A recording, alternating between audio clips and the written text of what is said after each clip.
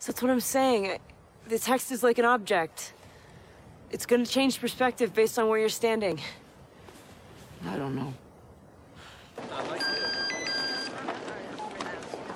Hello? Can you hear me? Can you hear me? I missed you, baby sweet. It was a day. It was a day. Please tell me you're seeing this too. From Seattle, we're Drinking the Movies. I'm Taylor Baker. And I'm Michael Clausen. After having a sip of that beer, I think I realized that we have had this before because it's good and orangey. Uh-huh. Just what I wanted, to have some orange and also some alcohol.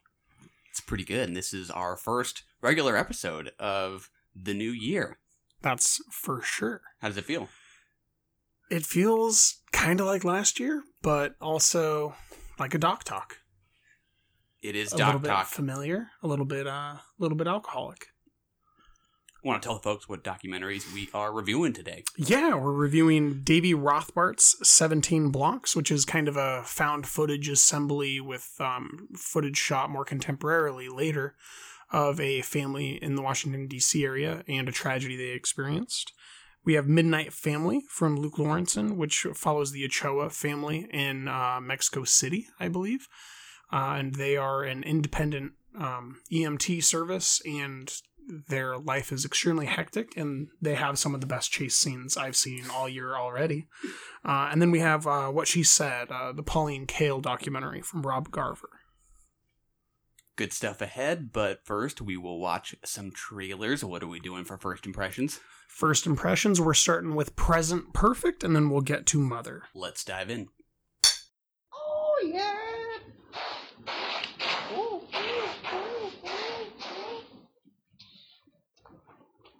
那是太空步吗，哥们们？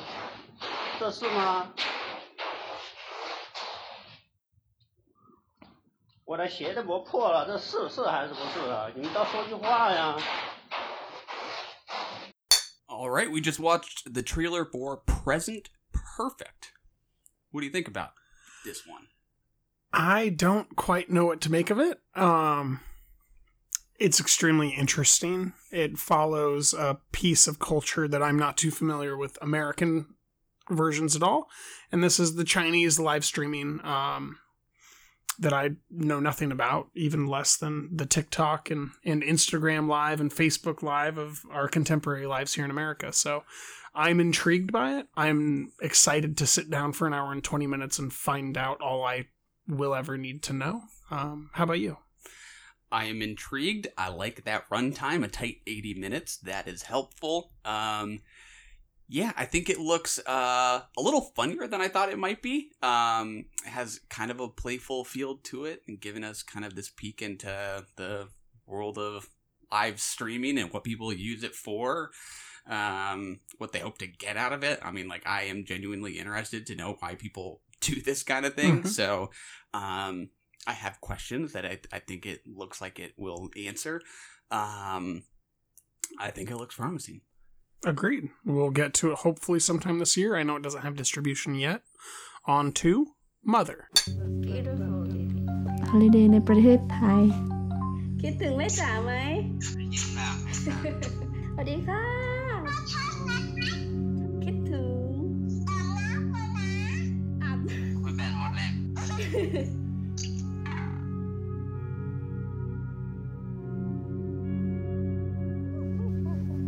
มันเป็นการจากกันนะไม่ใช่จะจากกันตลอดชีวิตเนาะเดี๋ยวเขาก็กลับมาก็เป็นอะไรที่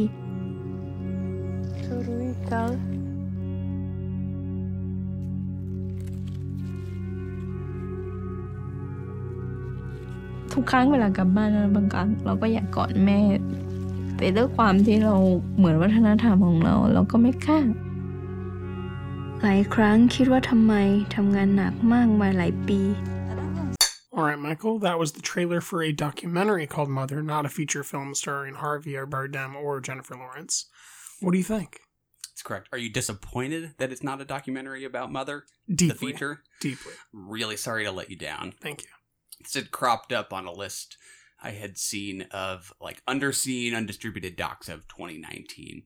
And this piqued my interest. So it's about a woman in a small village in Thailand caring for people with Alzheimer's while also being a mother to a couple kids, it looks like. Kind of looks like it has kind of a two-pronged interest, one in motherhood and her being a mother to her couple kids, as well as, end-of-life care and mortality and all that, caring for the elderly kind of comes with. It's very much my speed. It's kind of looks languidly paced and kind of reflective and mellow in its tone. That's just kind of my speed. I'm intrigued. What about you? I would agree with what you had to say about you, and unfortunately my speed is a little bit different than yours. I'm a little bit more Midnight Family speed, a little bit more zoom. It looks touching.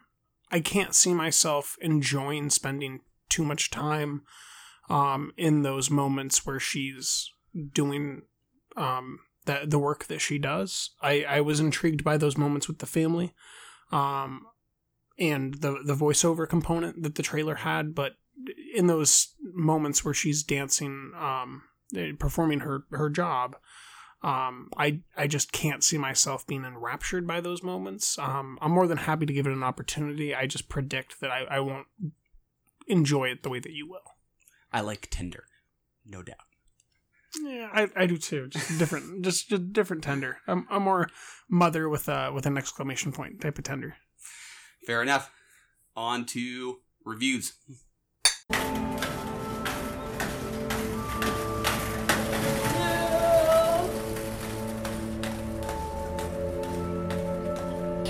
Hi, everybody. Thank you for joining us. We're going to start with the latest from Southeast D.C. because that's where one man is dead and two others injured following gunfire overnight, and why neighbors are upset with the crime rate as well. Kevin. People got guns around them.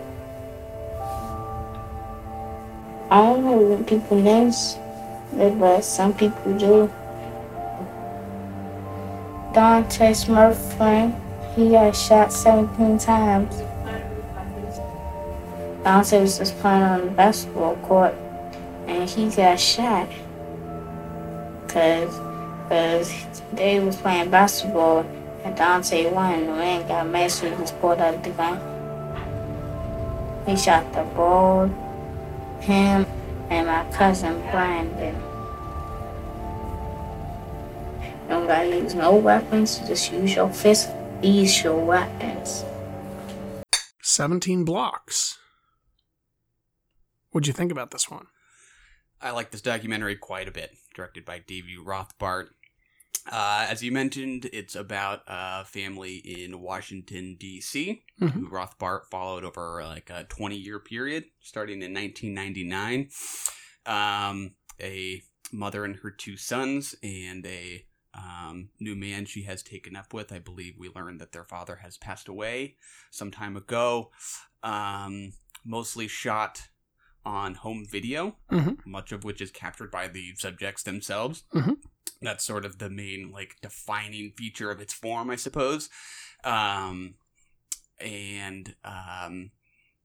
is their story of tragedy and resilience as well in this couple-decade period. I think there's some really moving stuff here that we can dig into. What about you overall? Yeah, I loved it. I didn't really know what we were getting into with it. I understood that it was going to follow essentially a 17-block range. I didn't quite know about the 20-year time span or what would happen in those 20 years or how much I would feel. It started a little bit staged for my taste. I didn't know what the callbacks... I didn't know that they were callbacks to begin with, and some of the stuff that I was seeing... I felt like the mother was particularly a little bit more performative as a subject on camera, and I didn't really know how I felt about that. And then about 20 minutes in, all my ham-fisting had gone away, and I was just on for the ride. I do think that the mother did perform a little bit extra for the camera compared to what I saw from Smurf. Or the sister, particularly. I think that when we saw the Hulu documentary Minding the Gap, we did see some people perform a little bit extra for the camera as well. This kind of reminded me of that. I'd put it in the same league of extreme quality, where just some of the subjects, I have a hard time wrestling with their believability, and if I'm getting any version of the truth from them. Yeah, I think I would agree with that. It's maybe not, quite on the level of some other docs in achieving intimacy with those characters, and sort of letting them just be however they are. But sometimes for me, that's kind of revelatory in how they act, knowing they're on camera. Absolutely. Which could be really interesting. That's what came to happen in this one. Absolutely. I don't think it's any spoiler to really talk about what happens kind of halfway through this doc, because I believe they say so right off the bat. And I think that, to me, that kind of defeats the point to speak around it, because it's not withholding information for the purposes of suspense. Yeah. Right?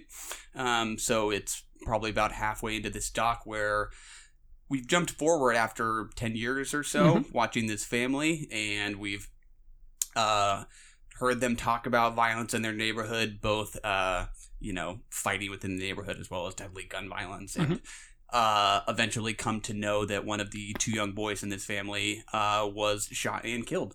A young boy named Emmanuel, who was the subject of the early part of the documentary before we knew he was going to die, because he was doing the home video shooting himself. Right, turning the camera on himself and his mom and his brother.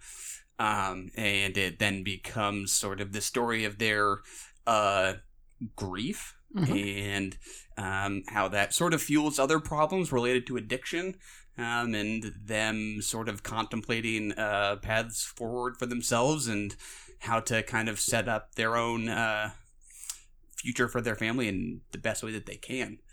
And it also shows how the sister comes to essentially be the matriarchal figure that the entire family depends upon. It's she's the one who's feeding Smurf's children when Smurf is hauled off to jail again for the umpteenth time, and the mother is scoring and doing drugs in her apartment while all those kids are around her, and she's just barely able to continue to keep everybody going. It's in those moments in that apartment that I feel the absence of Emmanuel, and that's just it's really smart, empathetic editing to me. It just makes me feel the loss that you can't really illustrate visually. There's a scene where Emmanuel's brother says something along the lines, I'm probably misquoting, but something really simple, like, when you're uncomfortable you make bad decisions, and I'm uncomfortable. And that's before, if I'm remembering correctly, that Emmanuel passes away. He's just kind of speaking about the struggle to make ends meet, and how that sort of leads to drug abuse and other things like that. I think that's when he gets out of jail or when he's giving us the interview about getting out of jail to Davey, who was kind of our stand-in. I believe it was when Davey was interviewing him, and he was explaining how in the first day back, or the first week back after he got out of jail, he was right back on the block hustling, because that was how he made money. And he was his whole family's uncomfortable. That's the only way to get any version of ahead. And that leads to be the downfall of Emmanuel, because he's putting on a face as a drug dealer, acting like he has more money than he does. And we, as an audience, I think, are halfway there with the mother in thinking that Smurf has some responsibility in the matter.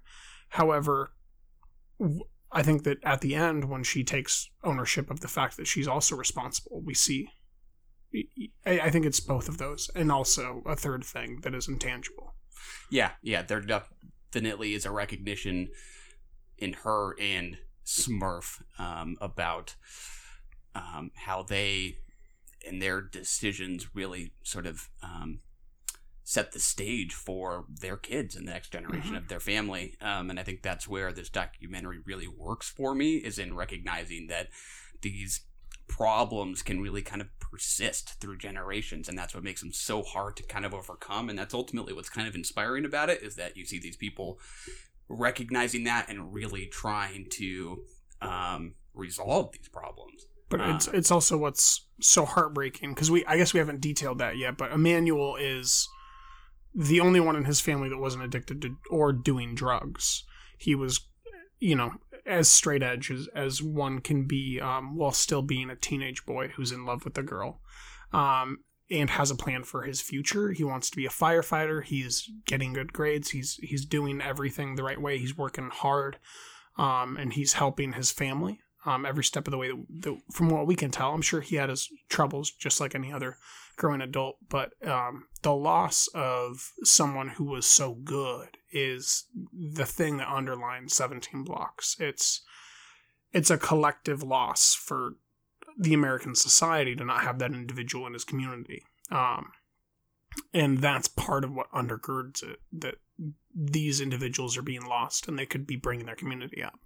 And that's what's heartbreaking, but also so tender about I don't remember the name of the child who's growing up and trying to follow in Emmanuel's footsteps. Those moments are particularly deeply moving for me.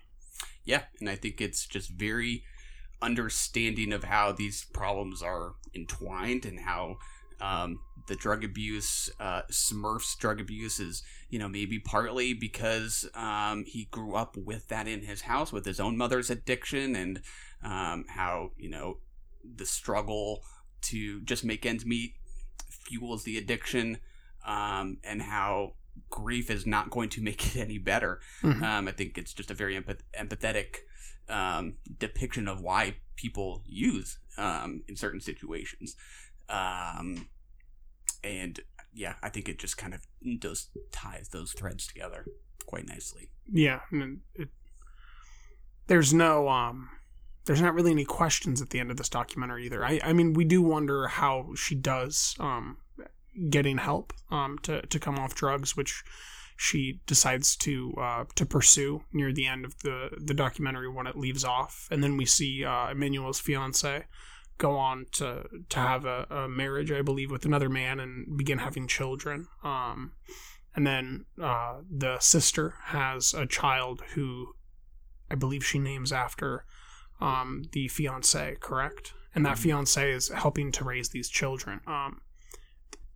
I personally didn't know anything about the interpersonal connections of an area like this in DC, and so it not only tells me a story that's deeply human, it tells me a story about my geography and my culture that I would never have experienced, that happened essentially, corollary to you and I growing up in different parts of the country.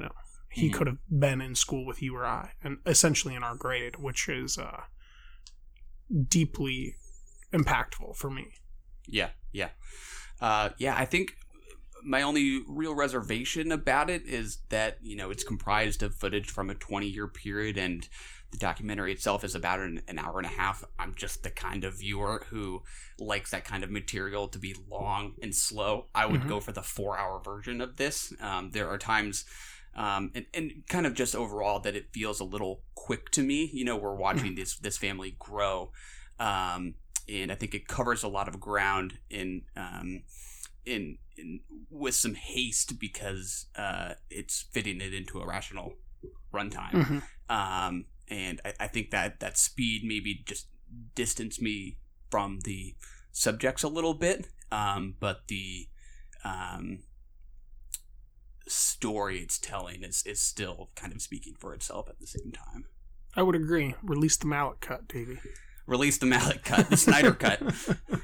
No, the mallet cut is a real cut. The Snyder cut might not be. All right, well, that was 17 Blocks. It's heartbreaking, beautiful, and it'll be available from MTV Films very soon. On to Midnight Family.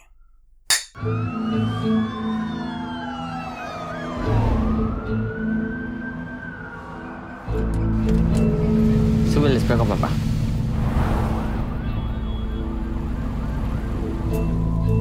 Ya llevamos 3 días que no trabajamos, güey. No va a haber desayuno, comida y cena así. Dan 2 comidas al día. ¿Y esto? Faltan 23. Papá, si tú tienes fe. ¿Y de dónde traigo? ¿De dónde voy a traer? Ahora tenemos que agarrar el bueno. Oye, viene ambulancia.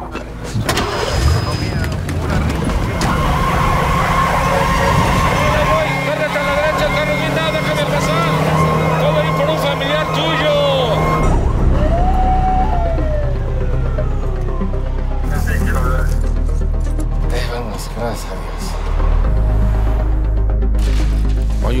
no se dejaron cobrar o qué pedo? Yo te agradezco mucho. No traigo dinero.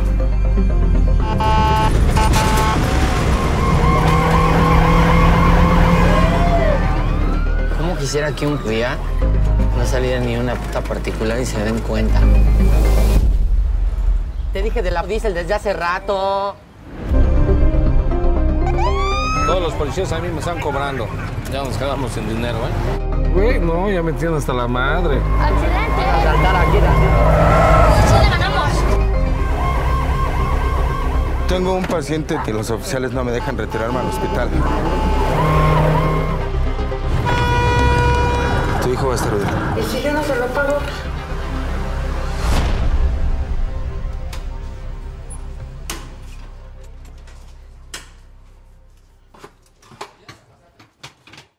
Midnight Family, directed by Luke Lorenzen. You just watched this within the last 5 hours, I understand. I sure did. Are you still kind of like on a high from it a little bit? I'm still wishing that any other movies had those chase scenes, because those are awesome chase scenes. Or racing scenes, I guess. Does. Just to briefly recap what we're talking about here, this follows a family that operates a for-profit ambulance in Mexico City, which we learn does not make much of a profit. Correct. Or which the documentary tells us right off the bat is a city that is woefully undersupplied with government ambulances. And the private sector has stepped in to fill the void, if you will. I thought it was artfully crafted and a fascinating look at some of these concerning situations that arise when medical service providers have a profit motive that conflicts with what might be in the best interest of their patients. And that's what a good number of these scenes, I think, revealed to me. At the same time that it was just a really well-crafted work of portraiture. We kind of get a sense for what this family's situation is and what their rhythm and daily routine is like. I am very high on this overall. What about you? Slightly higher than you. And I would add a third leg to make this a tripod of what we see. And the other portion would be that the entire country of Mexico does not appear to have the correct... That's a tough thing to broach. They do not have a decent enough system in place for emergency services to do their jobs effectively. I don't know the right way to do it. I don't feel comfortable with just limiting this to this is what happens when capitalism takes over your medical services. This is also what happens when your police officers are making you pay them money anytime you pick up a patient, and when government services doesn't provide the services for the country. Now, whether or not that's because they can't afford to or not, those are all separate things. But when they're picking up these patients and they're helping them and assisting them for free, because by the time they get to the hospital, they find out they don't even have basic health insurance and there's nothing that they can give them. I think that there's a little bit more than just the capitalistic side coming in to, have an opportunity. It's that opportunity would be better if there was some sort of a medical care that could assist at all. Yeah, I agree. To me, that exists on the kind of periphery of the doc. The focus is on the ambulance industry. Yes. But you can certainly extrapolate the themes beyond what it's specifically focused on. I would agree. I like just the sense of routine we get. This sense of the monotony of sort of waiting for a call to come in, to be prepping your vehicle and getting your truck ready to go, and then how quickly you're jolted out of that monotony when a call comes in and we're suddenly speeding through the streets. I think this is just expertly paced to really play like a thriller. Directed. Incredibly well directed. It looks good. Yeah, I agree. And I think it withholds judgment from the Ochoas. You can certainly be troubled by maybe some of the calls they make or some of the conversations they have with their patients. But it also is recognizing their struggle to make ends meet and understanding what drives their conversations with patients. So I think it's very sort of kind of even-handed in that way. Yeah, I mean, it's... I don't even know how to put the fact that I'm watching a 17-year-old drive at that speed, running a private business, essentially, trying to teach his little brother how to be a man, trying to help his father stay healthy. We see he has diabetes at one point. It's an incredible collection of moments that I don't feel like I can pass any holistic judgment upon. There's a scene at the end of the film which I think kind of speaks for what we see. They're on a street. The ambulance is parked on a street, and behind them is a father and a son, and they just picked up the little boy from school, and they're getting loaded in the ambulance, and the man is continuously trying to call or hail a cab from the other side of the road, and every single taxi drives past. And the ambulance pulls out. And that's kind of what's happening is there's these patients that need this service, but the people that can provide it aren't listening, and then the people that can stop to pick you up, if you can't afford it, then they can't continue to do their job. There's something deeply interesting about the image that he collected there. It's about a 1-minute shot, and I was quite taken by it. Yeah, you mentioned his age, 16, 17-year-old kid driving this ambulance. I was very sheepishly remembering what I was doing when I was 16 or 17, and it was pathetic in comparison. However, I was giving him a run for the money at that speed. He was moving. He was moving. He was pretty quick driver. Yes. No doubt. But I like that we get a sense of how he is a teenager. You know, he wants to make sure his hair looks sharp. He wants to tell his girlfriend about his day, and that also kind of shows us how he's kind of inured to the damage he sees every night. And that same sense is kind of in the chase scenes themselves. There's kind of that queasy thrill of rushing towards whatever it is they're going to find, but you also don't want to see the carnage. And I like that the camera is always kind of tilting its gaze away from whatever it is they're coming across, but in a way that also reminds me to like put myself in the shoes of the patients. Like there's a shot where a woman's being rolled off the ambulance, and we see her raise her arm above her head, and she's itching her forearm. Like it, I don't know, it just kind of rips at your heart. Like you just feel kind of how lonely that is to be strapped down, and not knowing, you know, what kind of care you're going to get and what you can afford. And the end, right? The end is everything. It's a woman has fallen 4 stories. Yeah. She's bleeding out of the ears when they arrive. They're in a chase to get there. They beat out a newer looking, nicer ambulance because of the driver. And then they get her in, and she dies in transportation. We don't know when she dies. We just know that she dies after we find out that she's been pronounced dead earlier after they've arrived at the hospital. And the mother was in the vehicle the whole time. They missed the first turn to get to the hospital, and they didn't go to the closest hospital to her because the one that they went to has more money for them if they bring them that patient. And that is kind of what you were getting at earlier. It is the robber baron nature of capitalism filling in for a structure that needs to be a little bit more neutralized and sanitized. Yeah, you really don't want your medical service providers to be making judgment calls when lives are at stake. Based on their own financial interest. And how it just balances that with our empathy for the Ochoas at the same time is kind of incredible. What was that last shot with when they fold out the sleeping bags and the blanket and they all lay down together and sleep on a floor? It's heartbreaking stuff. Not just for them, but for their subjects too. When they revive the baby, like the good that they're providing, to me, far outweighs the bad. But then I think about that one dead girl at the end, and I don't know that that's true. And it's a weird thing that Luke's brought to our attention. or in front of our eyes. And I like that I have to wrestle with this. I like it a lot. Yeah. It's like if there's an undersupply to begin with, you want somebody to step in, but that doesn't mean it's going to not come with problems. And it most definitely does.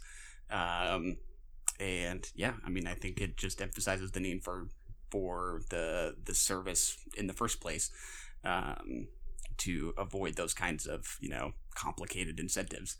Yeah. But I mean, we're Americans. I don't know enough about the Mexican structure to have any idea of what I'm actually trying to say. So I definitely agree in spirit, but that's a far more nuanced conversation.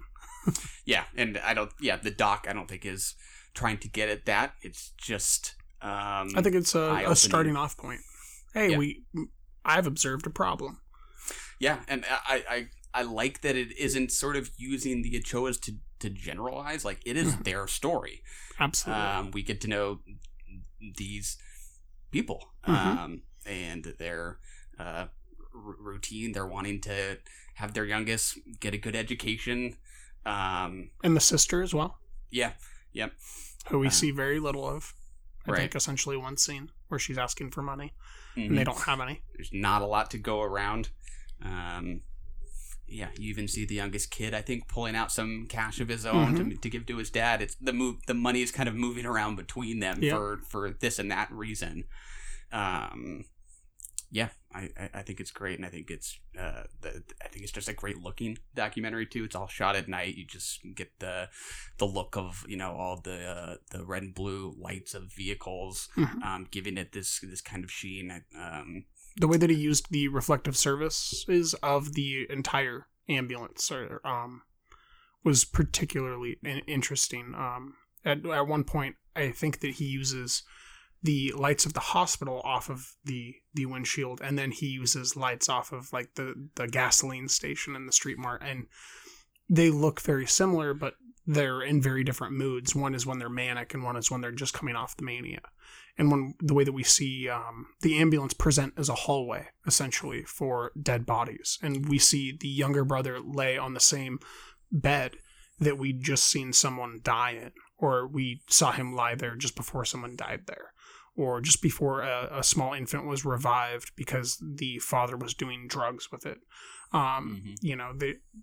The way that space is collected, I can't really put words to, but it was that in of itself is a piece of art within the film. Yeah, absolutely. I keep thinking about them wanting the youngest son to get an education. To me, the idea being they don't want him to have to do this in order to make ends meet for himself. Which is very mature for a 17-year-old running a business. And it just kind of feeds back into the irony of the people who are satisfying this demand don't want to be doing it. They want, better jobs for themselves, so that they're providing this service at the same time that they are hoping their own don't have to do it. Yes. Which just just kind of creates this feedback loop. It's just rich stuff. I like it. I love it. This is currently doing a limited release rounds. I believe it'll hit streaming probably in like the spring of this year, and I believe it is on a short list for Oscars. We watched both of these in 2020. Would either one supplant anything on your best docs that we just recorded, or Midnight Family? I think would have a very good shot for sure, no doubt. I think that either one could have edged out my number 3, which is saying a lot for my personal list. So I really liked these two. A lot. Let's get on to Robert Garver's What She Said, the Pauline Kael story. Who else is good in the Pauline Kael. Yeah. She's never said a good thing about me yet. But you like her. Dirty old broad. Since 1968, Pauline Kael has written film criticism for The New Yorker. I understood her voice, and I related to her voice, even when I disagreed with her. We grew up reading Pauline Kael. She seemed to notice everything. There is a sense that people really don't know what they believe in anymore. She turned the movie review into this expressive vehicle. It was as expressive as the short story or the sonnet. She said, I know that some of my reviews have sent people to bed for 2 weeks. Pretty sharp-tongued. Always referred to as that ghastly woman. And there's very few critics who have the guts to go out there and write an honest review of a bad movie. She refused to be intimidated. Any woman in that position is going to collect a lot of the animosity and really craziness that's out there. There's tremendous hatred of women. The real hate mail is for men, and it is vicious. And there are a great many critics who are just trying to get through the day, who know they're second rate and who are scared of their editors and scared of their readers and scared of the movie companies. If you're good enough, then you bring something to a magazine or a newspaper, you bring it readers, and so you can hold to your own judgment. If you're not good enough, then you're at the mercy of everybody and you have to give in. And so the point would be really to develop more courage.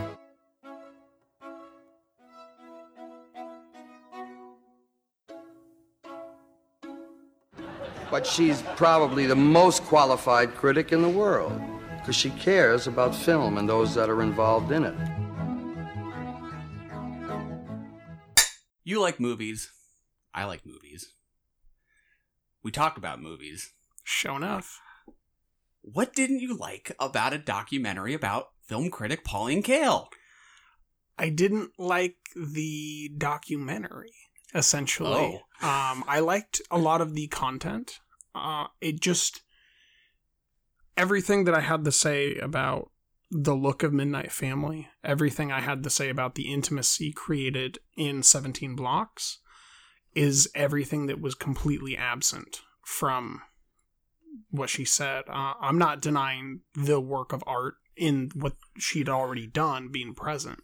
When they do voiceovers of Sarah Jessica Parker reading Pauline Kael's reviews, they're still great reviews. They're still well crafted. They're still interesting. However, the documentary itself is not up to the artistic quality, and I think that Pauline Kael would have even ripped into her own documentary and said that it's just not that well-paced, visually pleasing, any of that stuff.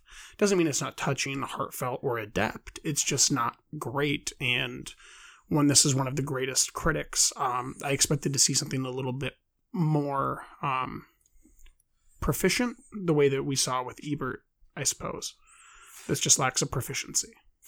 Yeah, I don't think I would disagree. It's mostly an assembly of interviews with critics, filmmakers, other film types talking about Kael and her place in the culture, and their film clips and related excerpts from her film criticism. I would agree that the assembly is a bit crude, maybe a little rudimentary. Yeah. It just didn't make a difference for me. I mean, the content just speaks for itself. I think I found a lot of satisfaction in how it characterized her voice. I'm not familiar enough with Kael firsthand to know whether it gets it right or wrong, but I am not either. Just the sense it gave me of how confident, uncompromising, gutsy her writing was, I think is just kind of inspiring when I think about how often it talks a lot about how contrarian she often was, and how hard that can be to love a movie that no one else seems to like, because part of what's so fun about movie going is sharing your love with a movie. And she was not afraid to do that. I think it very satisfactorily got that across for me. I liked the talk about her interest in pulp and lowbrow and populist fare, what it was like to be a woman in a male-dominated industry. Like, I just think it covers more than enough ground to make up for, a lack of polish. I'm surprised that it didn't do the same. You did not enjoy yourself. I won't say that I didn't enjoy myself, because we saw two of the most unopinionated men in filmmaking, Paul Schrader and Quentin Tarantino, provide some interviews, and they're known for their extreme neutrality and lack of being on their own high horses. So I would say that maybe it had such a great effect on me that I'm willing to be like Pauline Kael and voice my displeasure for a movie that certainly was capable of moving me and has affected likely the way that I will continue to see film in the future, and will make me, it interested me enough to go revisit her stuff. However, the form of documentary and what I saw, there's a lot of problems from its rudimentary presentation. I'm not saying that all of the content is absent. I'm saying that it had good content. I'm not saying it's terrible. I'm saying there's enough good content there that for it to be presented in such a lackluster way is quite disappointing, especially from someone with such a strong voice that I think is extremely interesting. Because I'm not calling for it's terrible, never see it. I'm saying it's so interesting and it's not good enough that I want to see that's what I said in my review is I want to see a new one with more, gumption behind the graphics, I suppose, and the edit, and maybe just a little bit more of that voice coming through, a little bit stronger from her. That's it. I mean, I felt like her voice did come through so clearly, right? Like, didn't you snippets of it did, but I think I'd like to see a sculptor try to shape her opinions on documentaries somewhat into kind of collecting me on a ride through her perspective, and inform the very form of the documentary based on her own criticism of previous documentaries. Now, I don't know if that's even something one could do. I'm just kind of spitballing, and that's what I'd rather have seen, not something that it's an extremely familiar presentation. It had good content. It just didn't make me swoon in any way that her literature being read by me wouldn't have. I agree. It just felt like it was open up about being a content first, form second kind of documentary. And in terms of it having, or its lack of a voice, I guess I almost kind of liked that. Like, if it didn't feel like it was particularly hagiographic or excessively in praise of her. Like, I think it really opens it up to us to decide things like whether or not she was too harsh, whether or not she was too deliberately contrarian. I think those are all interesting points. That or the form, too enmeshed in the form doesn't enhance it, but it certainly didn't get in the way of it for me. And I would absolutely watch a doc that is more polished and maybe digs a little deeper into those. But I thought, for me, it was a perfectly enjoyable little primer. Yeah, it's a primer. It's a glass of water before the alcoholic beverage. I want something with a little bit more risk, I guess. And I don't mean to say anything disparaging about it. It's just she's one of the greatest literary writers about the cinematic form that we've ever had. I would like to see a cinematic entry reflect that. Would be my major point. And to me, this doesn't reflect that so much as reflect the content of what she's written and what people think in assembled YouTube videos that are stitched into this documentary. It's not terrible. It's just, it doesn't tell me much about the way that she thought about things that I can't read about. I just want more. I wanted a stronger voice, not a neutral voice presenting the strength of her, I guess. And in this case, I wanted bias. I wanted Pauline's guns to be locked and loaded and pointed into my eyeballs, and I wanted to see if I agreed with her assessments. And this was a little bit more scaled back. Yeah, I wouldn't. Historic. There are. I would probably recommend it to particular cinephiles, especially, if I knew what their level of interest was or familiarity with Cale was, but I wouldn't recommend it on the basis of it being a fantastically well-made documentary. I would recommend it on the basis of its introducing us to Cale. Yeah, and I mean that's what I wanted, and that's what it did. And I give it a neutral rating. I'm just quite disappointed based on the prolificness of her as a person. I saw came out a couple years ago, last year during the summer. I watched Milius, which is John Milius, the writer-director documentary. And, it's very similar to this, but it actually lets his voice be loud. in it, and that's partially because they could go interview him while he's alive. And you're seeing his body break down and him kind of come to terms with age and the past that he's sown. But it had a bravado to it that I think that Kale has. And I want to see a documentary about Kale that has her bravado, that really has that gumption to it. Completely agree. I will go see and hope a better one is made. But with this being the one we got, I'll take it. No doubt. I will too. It's still touring independent cinemas and limited release. I think it's still seeking distribution. It's been on the circuit now since 2017, is that right? I was not aware of that. Been doing the rounds? It's been doing the rounds for at least a year, because we heard about it in 2018, if I remember correctly. So, yeah, it's definitely been around for a while. Hopefully it'll get distribution and cinephiles can watch it soon and agree with me or you that it's, neutral or great, and that we both want to see a fancier one. I will definitely disagree with her and say that Antonioni is good. Come on. Hot take. What a hot take. Michael with the hot take. Run! Go! Get to the chopper! We have to go. I'm coming with you. That was brilliant. You're the best and we love you! And that's another one in the can.